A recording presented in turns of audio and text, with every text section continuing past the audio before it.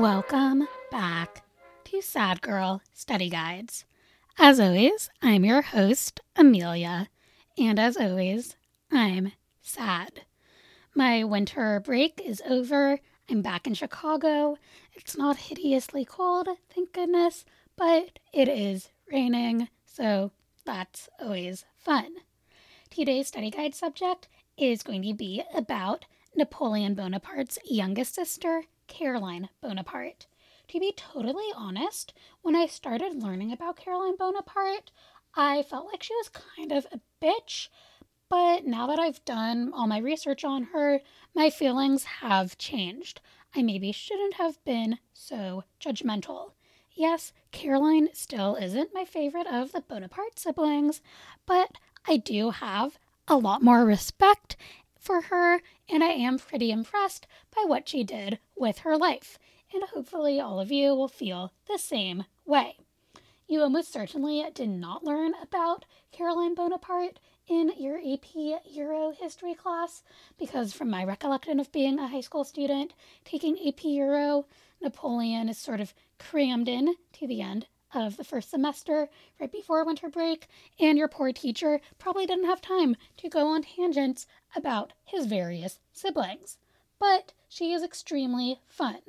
Her study guide includes a truly epic sibling betrayal, a firing squad, and a possible love affair with one of Europe's greatest diplomats. Let's begin. The woman who would become Caroline Bonaparte is born March 25th, 1782, in Ajaccio, Corsica. Her birth name is Maria Annunziata Bonaparte, but for convenience's sake, I'm just going to refer to her as Caroline throughout the episode. You probably know the drill when it comes to who her parents are, but in case this is the very first episode on the Bonapartes that you're listening to, well, welcome, but also her parents are Maria Letizia and Carlo Bonaparte. Caroline is 13 years younger than her famous older brother, so she's not going to meet him until he comes back from school after her father, Carlo, dies of cancer in 1785. Caroline is only 3 when her father dies, which means that, like her sister Pauline, she is not going to get a formal education on Corsica. This also means that we just don't know all that much about her early childhood and time on the island. That all changes in 1793 when the entire family has to flee Corsica due to Lucien Bonaparte's habit of angering whatever government is in power. When the family flees Corsica, Caroline is 11 years old, and once the family moves from Corsica to Marseille, she changes her name from Maria to Caroline so she can sound more French. And this is a trend with all the girls in the Bonaparte family. Remember, both Elisa and Pauline Bonaparte had changed their names as well. So, Caroline is 11 years old, and she and her family have settled down in Marseille. At the beginning, living in Marseille doesn't go exactly great. No one in the Bonaparte family has all that much money, and in fact, Caroline is going to be a bit of a servant for the rest of the Bonapartes at the very beginning because just things aren't going well.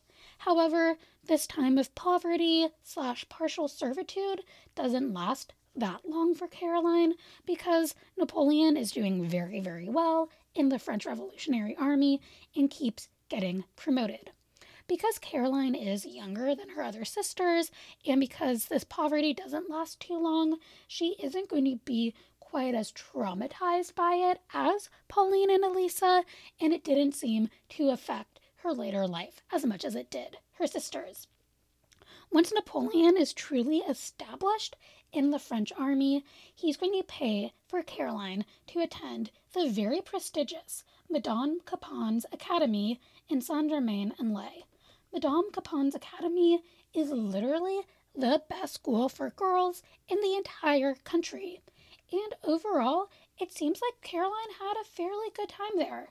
Most of the other students there had had their education disrupted by the French Revolution, so Caroline isn't too behind, all things considered, when she first enrolls. And there's going to be another student there who's going to play a very big role in Caroline's later life, Hortense de Beauharnais, Josephine Bonaparte's daughter. According to Napoleon's valet, even though Hortense is younger, she is a better student than Caroline. Specifically, she's better at reading. And Caroline absolutely hates this. This is going to be the beginning of a tense relationship between Caroline and Hortense, which is going to continue throughout the rest of Caroline's life. Basically, anyone who's anyone thinks that Hortense is the more talented of the two, and Caroline absolutely hates this. Despite this one point of tension, overall, Caroline is going to have a fairly good education and a fairly good time at Madame Capon's academy. She ends up leaving the academy at some point. It's a little bit unclear exactly when, but it's by the time she's 15, because when she's 15 in 1797, she meets the man who is going to be her husband, Joachim Murat. Murat is one of Napoleon's fellow army officers in Italy and had become extremely close to Napoleon. Before serving in the army, Murat had been the son of an innkeeper and had briefly studied theology before dropping out of school and joining the Navy instead. Murat, much like Napoleon, was extremely talented and very, very quickly rose through the army ranks. In addition to being talented, Murat is known for being extremely handsome. Specifically, he's known for having beautiful dark hair, while Caroline, who's only 15, already has a reputation for being pretty, if a little bit too tall. However, Caroline is never going to have a reputation for being a true beauty like her older sister, Pauline, so hooray for sibling rivalry among the Bonapartes. So, Caroline and Murat meet in 1797. At the time that Caroline meets Murat, she's already having some sort of romantic relationship with another French general, Lannes, who is richer and from a better family, but had already been through one divorce, which Napoleon is completely against because Napoleon hates the idea of divorce at that point in his life. So Napoleon tells Caroline, ditch Lannes, go for Murat. And it's a good thing that Napoleon does, because apparently as soon as Murat and Caroline meet, it's love at first sight. The two get married on January 20th, 1800, in a civil ceremony. Even though Napoleon had been pushing Caroline to ditch her other boyfriend for Murat, he wasn't actually all that thrilled that the two got married because he wanted Caroline to marry someone who had more political influence and more potential. In fact, Josephine may have had to convince him to support the relationship, which is real ironic given that Caroline and Josephine's daughter Hortense were such frenemies, and given that Caroline is going to be a real bitch to Josephine down the line. However, ultimately, Napoleon is fine with the Murat-Caroline relationship because Murat is one of his closest friends. At the time of the wedding, Caroline is 17 and Murat is 32, which is nice and normal and not at all troubling. Caroline's marriage ceremony ends up being on the smaller side, and Caroline has a pretty small dowry, especially compared to her other sisters. In fact, the biggest bit of her dowry is a diamond necklace that Napoleon gives her that had originally belonged to Josephine. And when Josephine finds out about this, she is rightfully extremely annoyed. And Josephine then goes out and buys a new diamond necklace to replace the one that Napoleon had given away. And then Napoleon gets annoyed, and it's a whole lot of drama. For the first year of her marriage, Caroline actually isn't going to see all that much of her husband because Marat is off fighting for Napoleon. Yes, it's sad, but Caroline doesn't spend all that much time crying. Instead, she's going to be chilling in Paris. She gets to take part in proper Parisian society for basically the first time in her life, which is extremely exciting for her. And she's going to be part of the whole social circle that all of the Bonaparte sisters are a part of. In the fall of 1800, she is pregnant. And then something extremely scary happens. On December 21st, 1800, Josephine, and Hortense take a carriage together to go to the opera.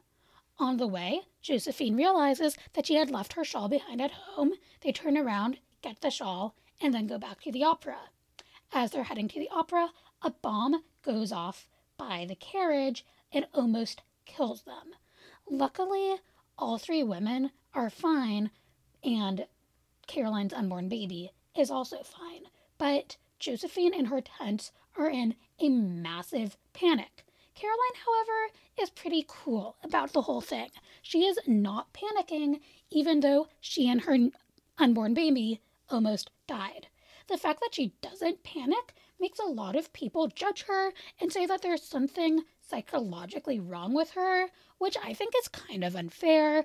I think Caroline's reaction just shows that she was really calm, cool, and collected, and probably someone who you wanted at your side during an emergency. A few weeks later, in January 1801, Caroline gives birth to her first child, a son named Achille. Depending on exactly what source you read, the order of his names is different, but his names were Achille, Napoleon, Charles, Louis, and he goes by Achille, so I'm just going to call him Achille. Caroline and Marat are going to have 3 other children. A daughter, Laetitia, whose full name is going to be Marie Laetitia Josephine Anosaide. And as a side note, Caroline wanted to have this daughter's name be Joseph, not Josephine, because she hated Josephine Bonaparte so much, but it wouldn't have been proper to give a girl a boy's name, so Josephine it was. A boy, Lucien, whose full name was Lucien Charles Joseph Napoleon, and a final daughter, Louise, whose full name was Louise Julie Caroline, which feels really boring by comparison to her other siblings. Caroline gave birth to all 4 children by 1805. All of her children did survive past childhood, and all but Achille would end up having children of their own. So in terms of the rest of her siblings, Caroline was extremely competent in the whole giving birth and having successful offspring department. During her time in Parisian society, Caroline does have a habit of going out in extremely elaborate, slightly revealing outfits while pregnant, which did give her a slightly scandalous reputation for the time period, although her reputation was never going to be quite as scandalous as Pauline, because it's really hard to top Pauline Bonaparte when it comes to scandal. In 1802, 2 years after their civil marriage ceremony, Caroline and Marat finally have a religious ceremony for their marriage. Their religious marriage happens on the same day as their brother Louis's marriage to Caroline's frenemy, Hortense, which must have gone over great with Caroline. I wasn't able to find anything that said exactly how she felt about it, but I'm sure it was not positive.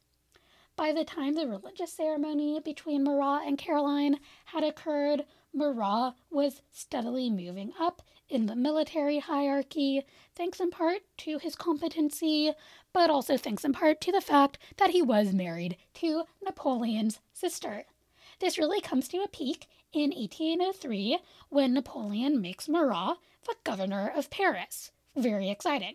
This is a huge fucking promotion.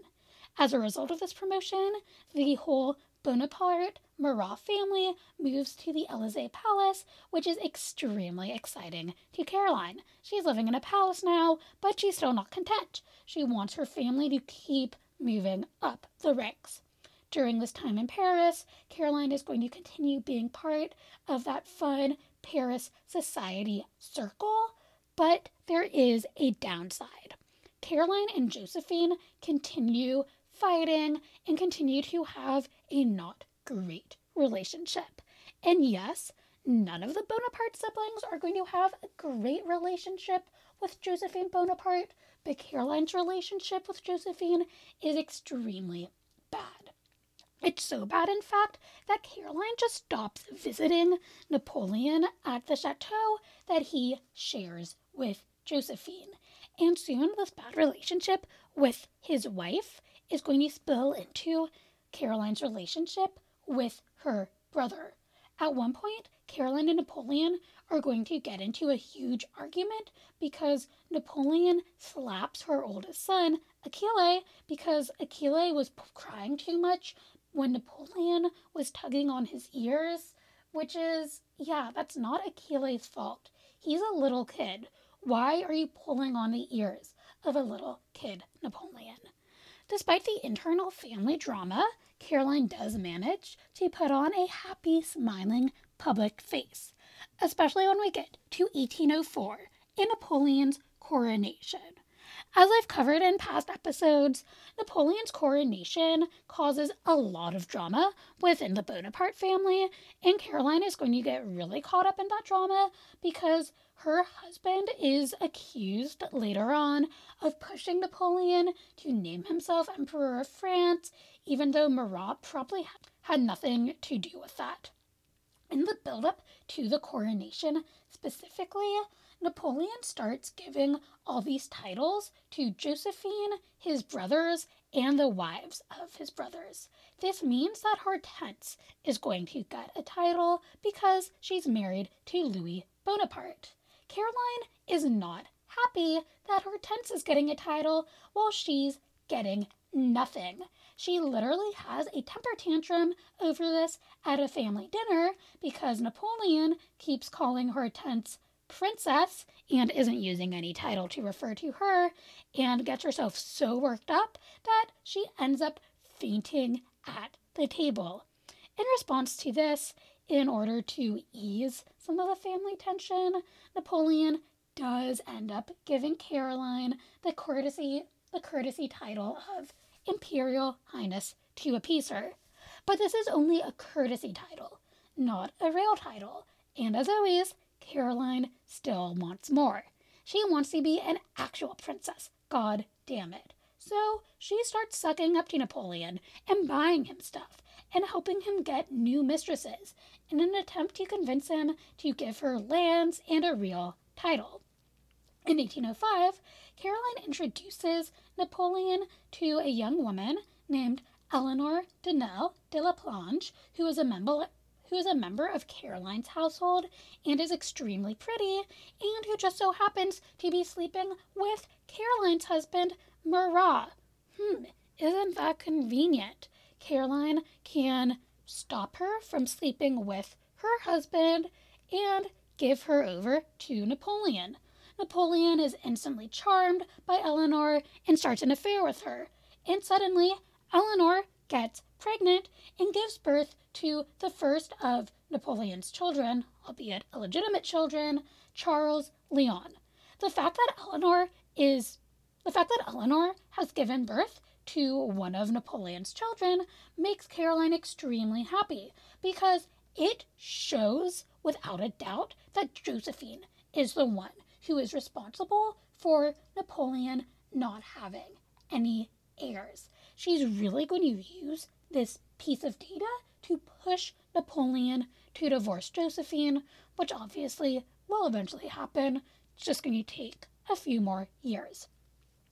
In 1806, Napoleon finally gives Caroline what she's been dreaming of: lands and a title. He makes her and Marat in charge of the German Principality of Berg and Cleves. And if, like myself, you're not an expert in 19th century German geography, the Principality of Bergs and Cleves is in northwest Germany, sort of along the Rhine River, and Dusseldorf is the principality's capital. Caroline is thrilled by this. She now gets the official title of Duchess, and she doesn't actually have to live in the principality. It's pretty small, it can be governed from afar, and she can still make money off of it. In fact, she's able to make about 2 million francs a year off of her principality, which reminds me of Pauline Bonaparte selling off of her kingdom. So maybe the Bonaparte sisters were very good at financial stuff. Who knows? Maybe there's like a master's thesis to be written there. I don't have time to write that master's thesis. I'm busy on my own, but someone else could.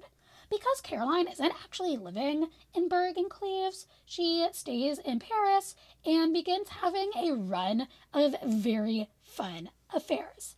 The two most famous are her affairs with French General Jean Anduche Junot and an Austrian ambassador to France, who will definitely have quite a few fights with Napoleon, Clemens von Metternich. And if you took AP European history, the name Metternich should be familiar. He was the major European diplomat who helped lead the fight against Napoleon and who ultimately set up the Congress of Vienna, which was the peace in Europe after Napoleon's defeat, and which basically set up the system of alliances that kept Europe from breaking into a full-on continental war until World War I, and is very conservative, all things considered. Caroline was almost certainly introduced to Metternich by Napoleon, and that was probably an introduction that Napoleon super regretted in 1813, 1814, as we'll see later on in this episode. It's hard to say if they actually had an affair or not. Everyone says that Metternich and Caroline were sleeping together, but there's no definitive proof that the two had an affair. I, however, am a Caroline Metternich truther because that's the sort of historical gossip that I fucking love. Caroline almost certainly was sleeping with Jean Anduche Junot because they were always going to balls alone together and other fun things like that. Caroline's relationship with Junot got to the point that rumors started swirling that she and Junot were plotting to overthrow Napoleon together. And Napoleon was convinced. He told Caroline that she had to stop seeing Junot. That is how worried he was over the possibility of this affair. So yeah, that's what's going on in Caroline's life. She's now a duchess, she's having affairs, people are saying she's scheming against her brother, but there's no proof of it. Getting Berg and Cleves was a good first step for Caroline. Yes, there was some drama since the Germans don't actually want to give the principality up to Napoleon. Some diplomatic wrangling has to happen, but it happens. And Caroline should be happy, right? Wrong. Because with the principality, Caroline is only a Grand Duchess, and that's not enough for Caroline. She wants to be a queen, god damn it. And she's going to get her wish. Because in 1808, Napoleon moves his older brother Joseph from Naples to Spain, which is something I talked about at great length in the Joseph Bonaparte episode. This means that Naples is now open, and Napoleon needs someone to rule over Naples. Since Caroline and Marat had done a decent enough job ruling in Berg and Cleves, or air quotes ruling, I guess, Napoleon gives the upgrade to Caroline and Marat, who are now Queen and King of Naples. Under the terms of becoming King and Queen, Caroline gets to keep her title, Queen of Naples, and will still get to rule even if Marat dies, which is extremely progressive of Napoleon, given that he had a tendency to not believe that women were actually people. However, as part of the terms of becoming King and Queen of Naples, Caroline does have to give up Berg and Cleves, but it's enough of an upgrade that Caroline isn't too upset about losing the tiny principality that she never actually lived in. Caroline is super excited to move to Naples. She takes all of the fancy art that she had been collecting out of the Elysee Palace and moves it to Naples with her. But in fairness, before we start judging Caroline for this, Joseph had taken all of his fancy art from Naples and brought it to Spain with him, so Caroline did have to do some major redecorating. As Queen of Naples, Caroline wants all the decisions to go through her. However, her husband Marat wants to have royal prerogative as king because he's the man and men should be in charge, which is going to cause a lot of drama between the two of them. Neither one can determine who is actually in charge, who's more competent, etc., etc. And on top of it, neither one is exactly faithful to each other by now, so their marriage is kind of on the rocks, so there's going to be drama in that. In Naples, Caroline and Marat are going to continue the reforms that Joseph has started. Caroline specifically is going to open schools for girls and is going to really focus on improving various palaces around the city. She's also going to focus on making Naples a cultural center, much in the way that her older sister Elisa was focused on making her various kingdoms cultural centers. For example, Caroline will import French clothes and furniture into Naples, and as a result, she's going to end up having a bit of a rivalry over who will have the nicest court, especially with her older sister, Elisa. During their time in Naples, Caroline and Marat are going to be relatively popular. There are not going to be any major rebellions during their time in power. Both are seen as relatively kind rulers, and they do keep the government reforms that Joseph had started in place. Naples does not revert back to feudalism. We do see a continued push on expanding hospitals and expanding education, which are popular, and as a result, the time of both Joseph and Caroline's rule in Naples is known as the Decade. So most of the bad stuff that's going on for Caroline during her time in Naples are arguments she's getting into with her husband and her famous older brother, and it's less about whether or not she's a good ruler. All of that is going to change in 1812 because Napoleon asks Marat to lead the French army into Russia, which, as we all know, is going to be an absolute fucking nightmare. With Marat away on the disastrous Russian expedition, suddenly Caroline is the only ruler left in Naples, and she finally gets to rule by herself, which is what she always wanted to do. She ends up doing a really great job as a sole ruler. As it turns out, she has amazing judgment, and a lot of her contemporaries, specifically male contemporaries, are like, oh wow, she can balance talking about fashion with making important political decisions. Isn't that shocking? And it's like, no duh, women can actually think about things. Get your head out of your ass, men. While Caroline is kicking ass and taking names in Naples, the whole Russian invasion isn't exactly going great. I'm not going to go into that much detail, but basically what you have to know is the French army kind of gets trapped in Russia in the middle of the winter. There's no food. Everyone is dying in massive quantities.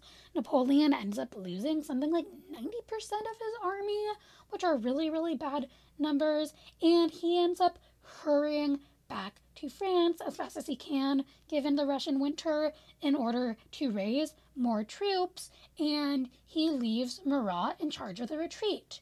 And Marat looks around and he's like, screw this, I don't want to be in Russia in the middle of the winter, and he pieces out and goes back to Naples. And when Napoleon finds out about this, he is extremely pissed off, and he feels like Marat had betrayed him by leaving the army behind in Russia, which is fair. He had given Marat some pretty clear instructions, and Marat had aggressively ignored them. Marat does end up rejoining Napoleon for a new campaign against the Allies in Germany, but his wife, Caroline Bonaparte, is not so sure.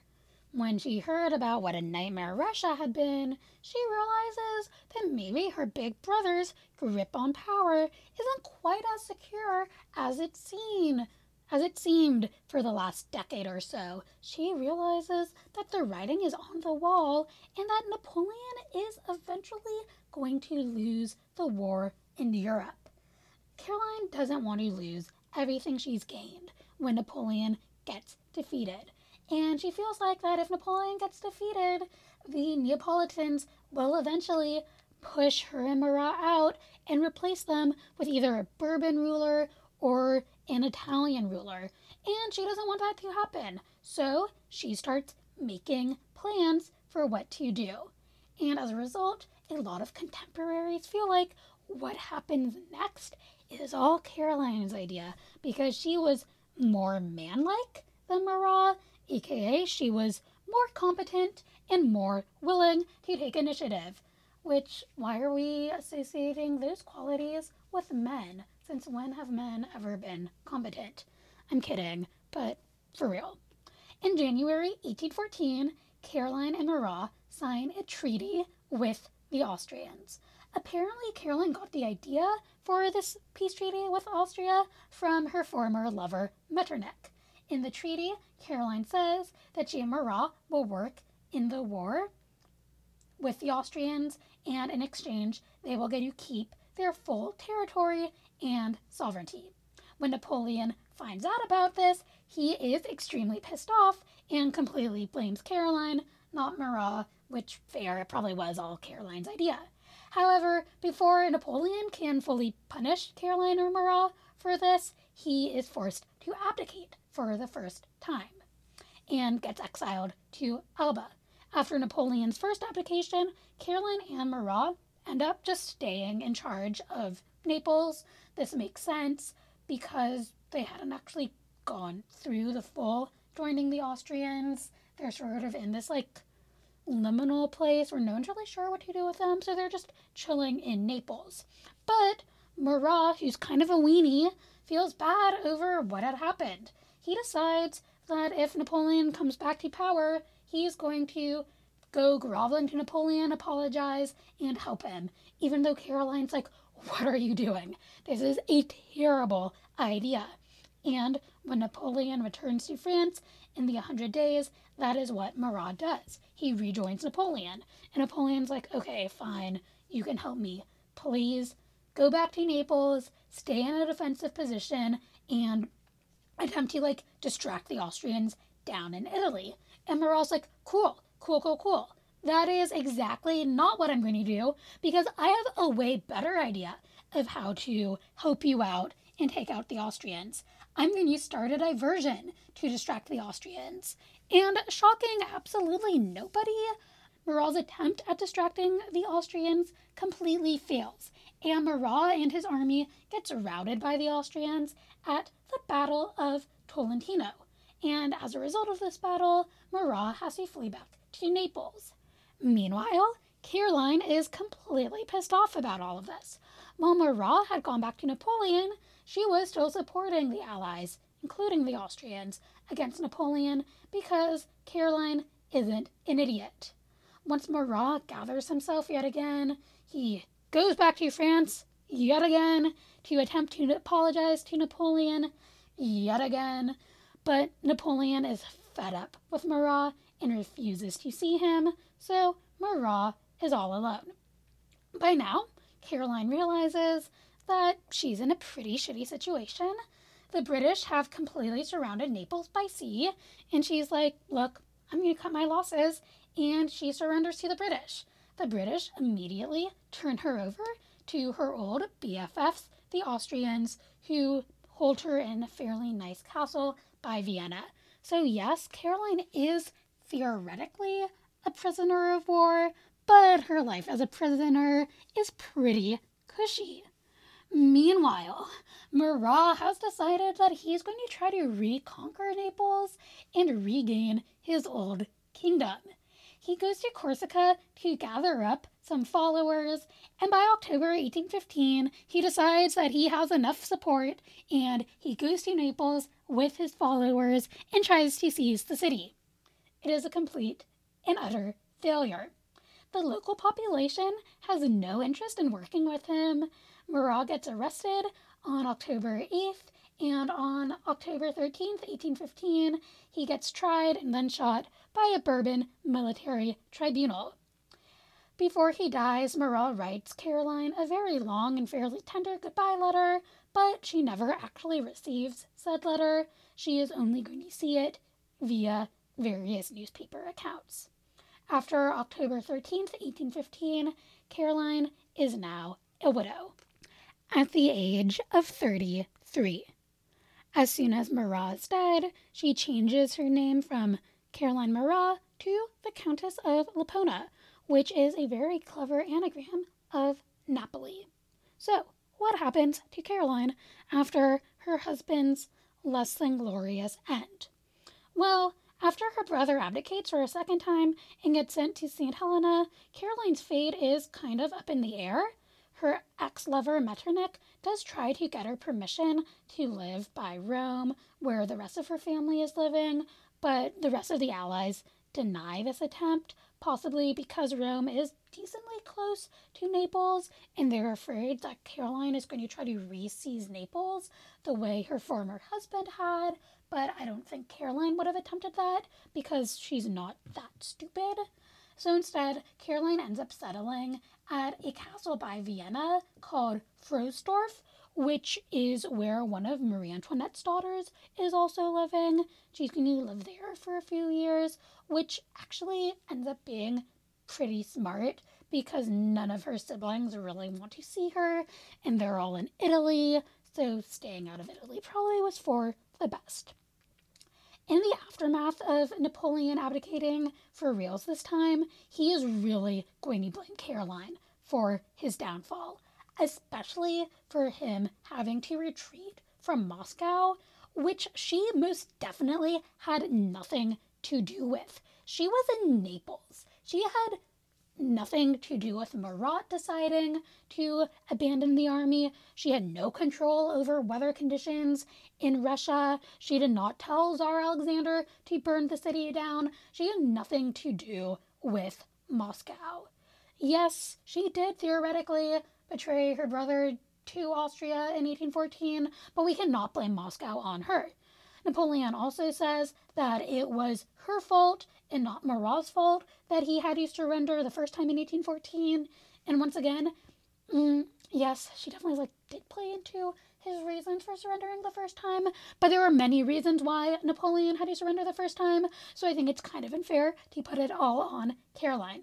But at the same time, while he was dragging Caroline through the mud, Napoleon also said that she was the only one of his sisters who were as good as his brothers, which suggested that Napoleon had a complex admiration towards Caroline. And I would also, once again, take issue with that statement because remember, Pauline voluntarily sold all of her belongings to go live with Napoleon, and Caroline didn't do that. So, Napoleon, let's think about how you're ranking your siblings. Anyway, Caroline's hanging out in this palace in Austria, and while she's there, she befriends this Italian general, Francesco MacDonald. MacDonald had been one of Marat's aides and had actually served as their war minister in Naples, so the two had known each other in Caroline's previous life, and they hit it off. They hit it off a lot, because Caroline marries Francesco MacDonald either in 1817 or 1830. Different sources give different dates for the marriage, and that is quite a range in dates, which, yeah, I'm not even going to go into that. During Caroline's years in Austria, it's not all fun marriage, hanging out in a castle with Marie Antoinette's daughters, because Caroline's sons are constantly asking her for money. Neither one of them is all that great at keeping a handle on their finances. Eventually, both of Caroline's sons end up moving to America, but even when they're in America, they keep bugging her for money and are real pains in the ass. However, both of her daughters do fairly well for themselves, by which I mean they both marry European noblemen. And as a fun side note, through one of her daughters, Caroline Bonaparte is a direct ancestor of an actor who was in MASH, which I think personally is my favorite, Bonaparte family tree fun fact. Yeah, it's really cool to be a direct ancestor of a king or a queen, but being a direct ancestor of someone on one of America's most popular TV shows is way more relevant. In 1831, Caroline and her new husband, MacDonald, finally get permission to move to the Italian peninsula. She moves to Trieste and then to Florence. In 1836, Caroline's mother, Letizia, dies. And after her mother's death, Caroline gets into a fight with the rest of the Bonaparte siblings over who exactly is going to get to control their mother's estate, because their mother's will was a little bit ambiguous.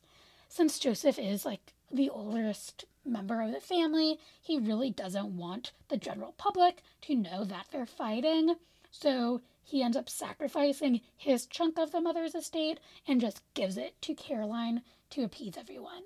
And that ends up being really good, because by the mid 1830s, Caroline is running into financial difficulties, especially because all the money she had made during her reign in Naples had been confiscated by the new regime in Naples. The next year, in 1837, MacDonald dies. She had either been married to him for 20 years or 7 years, due to the ambiguity of exactly when they got married. During all of this, Caroline had also been struggling to get money from the French government. Caroline had started trying to get money from the French government since Napoleon's abdication.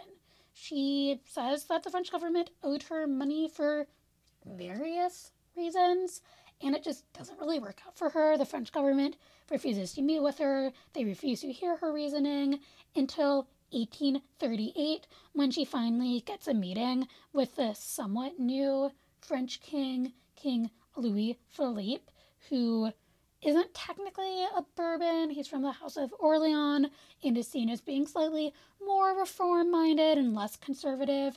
And he finally does agree to give her some money, because he really does want to piss off the more conservative Bourbons and their supporters.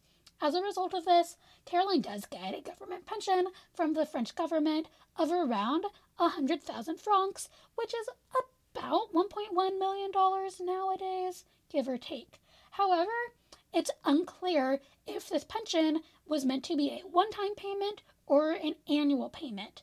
But as we're going to find out, that isn't going to matter all that much, because the next year, on May 18th, 1839, Caroline Bonaparte is going to die of stomach cancer at the age of 57 in Florence. She's buried in Chiesa di Ognissanti in Florence, but there is a monument devoted to her in the famous Père Lachaise Cemetery in Paris. So, for those fans of the study guide who prefer bullet points to a full-on lecture, let's do a quick little recap of Caroline Bonaparte's life. Caroline Bonaparte was Napoleon's youngest sister. She was born in 1782 in Corsica and was 13 years younger than Napoleon. Because of this, the two didn't spend any time together until Napoleon returned back to Corsica after school, when their father died of stomach cancer. She was only 3 when their father died, which meant that she didn't get a formal education in Corsica. When Caroline was 11, the entire family had to flee Corsica due to political unrest that was mostly caused by her brother Lucien, and the family settled in Marseille. Due to Napoleon's rising through the army, he was able to send her to the very prestigious Madame Capon's Academy in Saint-Germain-en-Laye, where Caroline did fairly well. However, at the academy, she started to develop a rivalry sort of relationship with a fellow student, Hortense de Beauharnais, who would one day become Caroline's sister-in-law. Awkward. Caroline left Madame Capon's around the age of 15. That was the same year that she met her future husband, Joachim Murat, who was one of Napoleon's army officers and a close friend of Napoleon. The two hit it off almost immediately. Napoleon wasn't thrilled because he felt like Caroline could do a little bit better, but he allowed the relationship to continue because Murat was such a good friend of his. Caroline and Murat ended up getting married in January 1800.